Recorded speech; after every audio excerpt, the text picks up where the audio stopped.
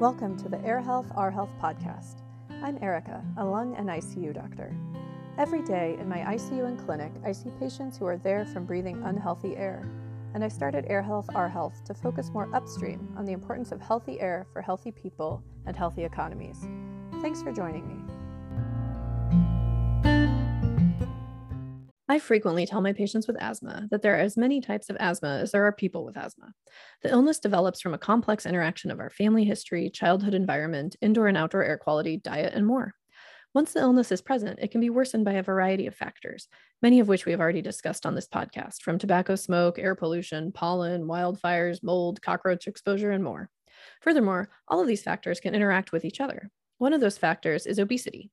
My guest today has studied the impact of obesity on asthma, and we discussed that today, as well as how air pollution may have a disproportionate impact on those who are obese.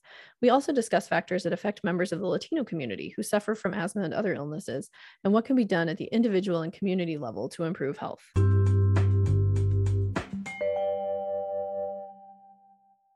Dr. Fernando Holguin is a pulmonologist and professor of medicine and pediatrics in the Division of Pulmonary Sciences and Critical Care Medicine at the University of Colorado Anschutz Medical Campus. He grew up in Mexico City, where he went to medical school followed by residency and fellowship at Emory University. He has focused his 25-year career on research and patient care, focusing on those with asthma, including severe and difficult to treat asthma in particular. He is the director of the Clinical and Research Asthma Program and the executive director of the Colorado School of Public Health's Latino Research and Policy Center. He also serves as the co-chair of the American Thoracic Society and European Respiratory Society Task Force on Severe Asthma. He is an NIH, ALA, and AsthmaNet investigator and has participated in the implementation and design of crossover clinical trials related to asthma. His work initially focused on epidemiology of disease and lung physiology, but more recently, he has been studying mechanisms of disease. Dr. Holguin has authored or co-authored more than 170 papers and is internationally known for his work in asthma, COPD, and air pollution. Dr. Holguin enjoys spending time with his family, skiing, reading, and traveling to new places. Welcome to the Air Health, Our Health podcast. So first, why don't you tell us about your background and how you became interested in asthma and hard to treat asthma? Yeah, thank you, Erica. I'm a pulmonary critical care doctor here at the University of Colorado. After fellowship, I became really interested in asthma when I was in Mexico working in air pollution. And I saw the relationship between first air pollution and cardiovascular disease, and then air pollution and asthma. And that led me to working at the Center for Disease Control many years, focusing on population health, statistics, and epidemiology. And then I've always wanted to do more about mechanistic translational work. And so now my work is mostly related to trying to understand which biological mechanisms and response to different therapies are involved in the association between obesity and asthma. And what are the main features that contribute to hard to treat or severe asthma, particularly in the Latino population? Several factors, Erica. Indeed, the Latino population has a higher prevalence of, obesity, diabetes. These are some of the factors that are being associated with, poor asthma control and reduced response to medications.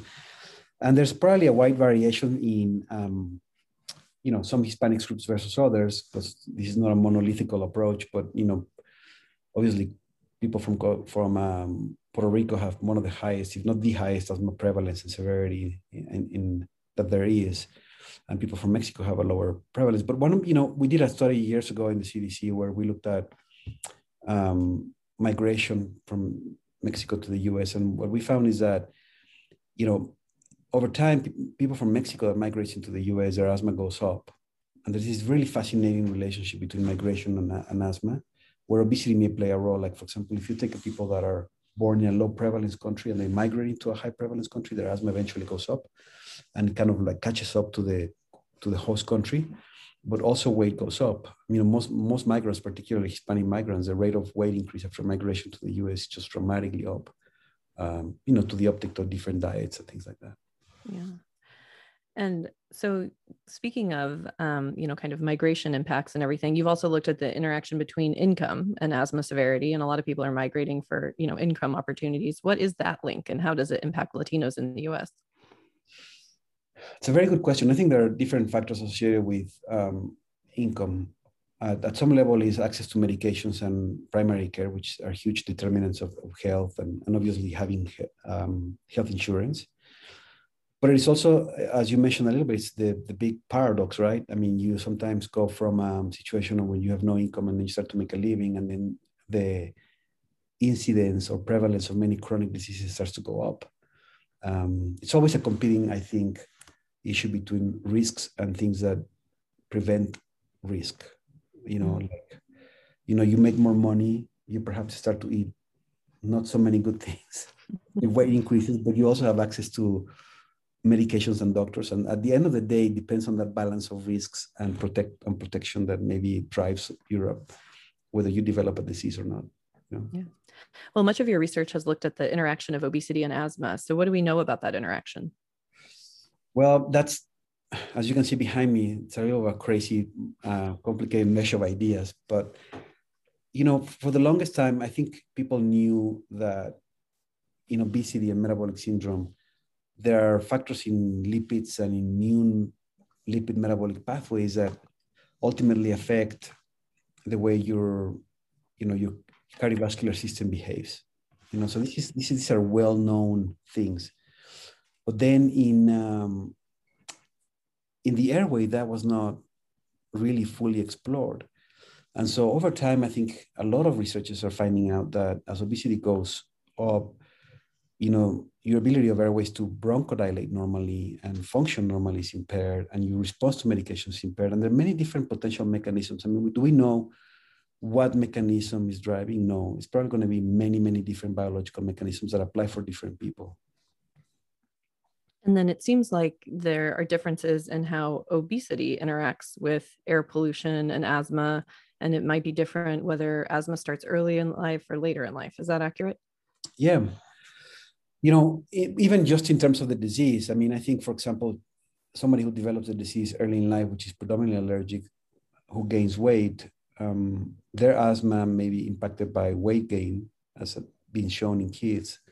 In adults, for example, asthma has a different connotation in which leads to the development of this phenotype or this clinical asthma type that occurs predominantly in females. So if you look at some of the data from large cardiovascular cohorts, they've shown that in women after the age of 40, 60 to 70% of the asthma that occurs is adult onset.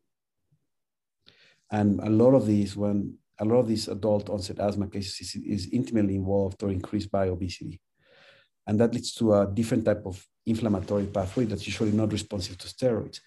And in many cases, patients that have obesity, when exposed to ozone, they tend to have more problems with bronchial hyperactivity.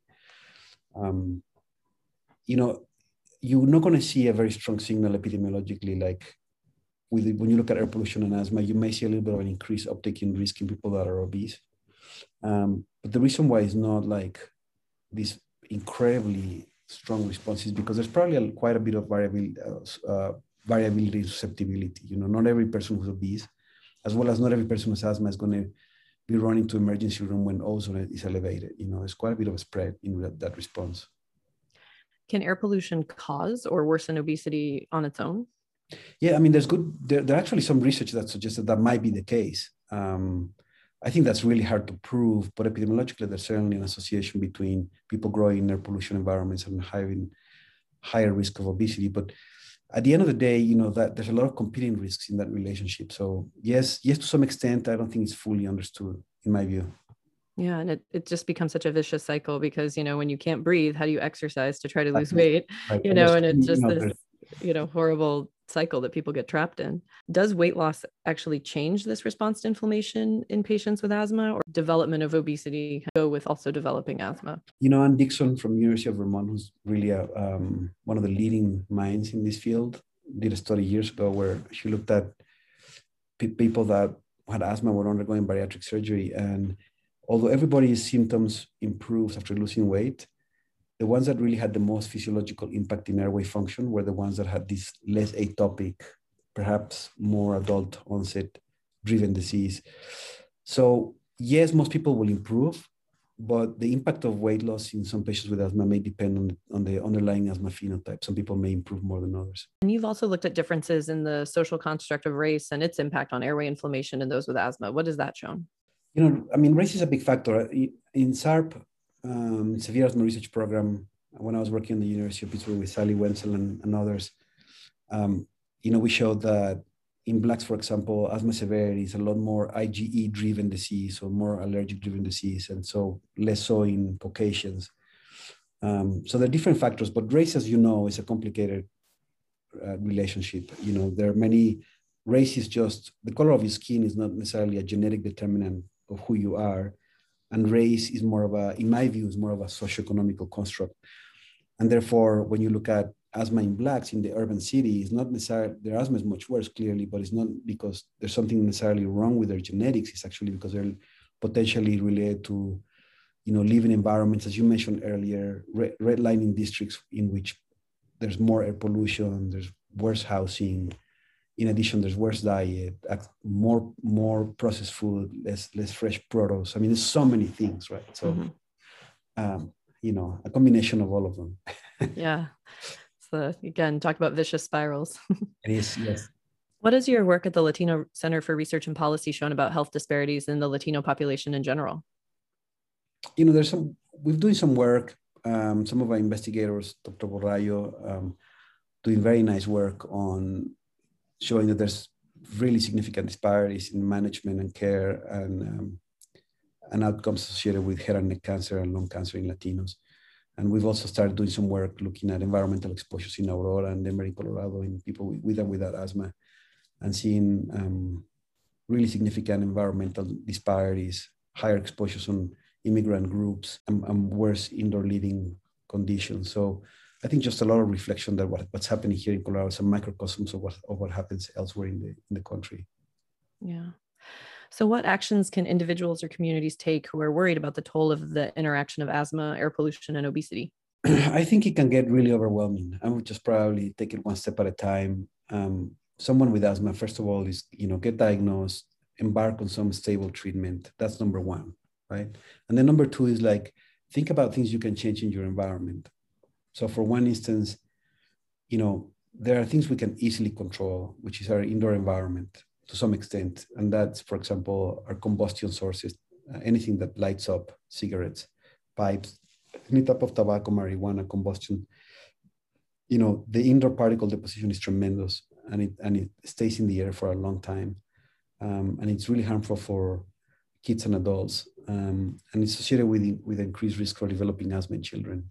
That's a very well-known risk factor. Other things we can control but take time is our diet and our weight. And I think those are long-term commitments of eating more, thinking about less processed foods and eating more fresh produce, grains, healthy meats, and maintaining an active lifestyle. And I think people always think immediately I don't want to go to the gym. But, it could be just by starting to take more steps on a daily basis. Being more active and less sedentary ultimately improves weight control and management down the road, and it improves your asthma as well. So, but don't try to change everything that's wrong, potentially that's harming your health on one day. It's just not going to happen. So just small steps, one step at a time. And I think small victories build up. And also remember that, sometimes you feel like you take 3 steps forward, 2 backwards, but it's an issue of this constant forward movement that really eventually becomes really important, Yeah. And then working to clean up the air so people get less affected in the future. And I think the other thing we haven't talked about, Erica, is mental health. I mean, I think particularly in a setting of social isolation in a pandemic, these are very unusual times. Taking care of your own mental health is really important, and finding social support is really key. As you know, one of the greatest risk factors for mortality, poor outcomes in many chronic diseases is loneliness and depression and isolation. So trying to have a network, if it's a church or friends, people you can talk to, people you can share experiences with, virtually, non-virtually, doing safely environment, those things can be very, very important life-saving things that we sometimes don't think about. But having a church group or a friend group to hang out could be life-saving, but do it safely, Yeah. Make sure they're, you can be a little more free if you're vaccinated. If not, social distancing, mask covering. Yeah. Absolutely.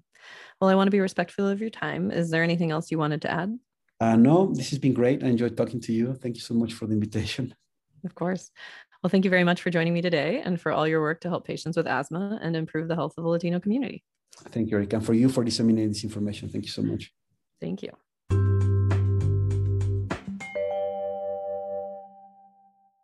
As you could hear on the podcast today, so many elements of our health are determined by multiple complicated factors, including the air we breathe, our own family history, and even our diet and exercise. I frequently see patients whose asthma is worsened by obesity or who did not develop asthma until they developed obesity. Obesity is a complex syndrome and impacts people in different ways. I see the people for whom it contributes to worsened breathing. Weight loss certainly helps, but weight loss is often not easy. It is fascinating how the air we breathe can impact us differently based on our underlying health, just like the research we discussed today showing how air pollution can lead to more severe heart disease and lung damage in obese individuals. I also appreciate Dr. Holguin's call to avoid lighting things on fire and breathing them into the lungs, from tobacco to attention to using cooking fires indoors. So what can you do? First, try to decrease processed foods in the diet. Add more vegetables, fruits, and whole grains to your diet. 2, if someone in your family or you is coughing regularly or has shortness of breath, talk to your doctor about it. A diagnosis is very important. Sometimes when someone's short of breath and suffers from obesity, people attribute it to the obesity, but there can be underlying lung disease as well. 3, learn more about asthma risk factors and triggers. 4, as always, stop smoking. Please see the website or podcast notes if you need help to quit. 5, calculate your BMI. See a calculator in the podcast notes. If it's over 25, you may be overweight. If it's over 30, you may have obesity and be at risk for a more severe health impact from air pollution. Talk to your doctor about what steps may be most important for your health. And finally, get vaccinated for COVID-19 when you can to help slow the spread and avoid the dangerous variants and follow health precautions. Decreasing isolation will also help with mental health. We're coming to the end of the podcast. For more information about the importance of healthy air, please visit airhealthourhealth.org and follow on Instagram and Facebook. Remember, if you do nothing else, don't light things on fire and breathe them into your lungs. This applies to tobacco, diesel fuel, forests, and more. Thanks for joining me today. I am a full-time physician and not an epidemiologist or public health expert. This podcast is for your education and entertainment, but should not be interpreted as individual medical advice. Please consult with your own healthcare team to determine what is right for your health. Thank you and stay safe.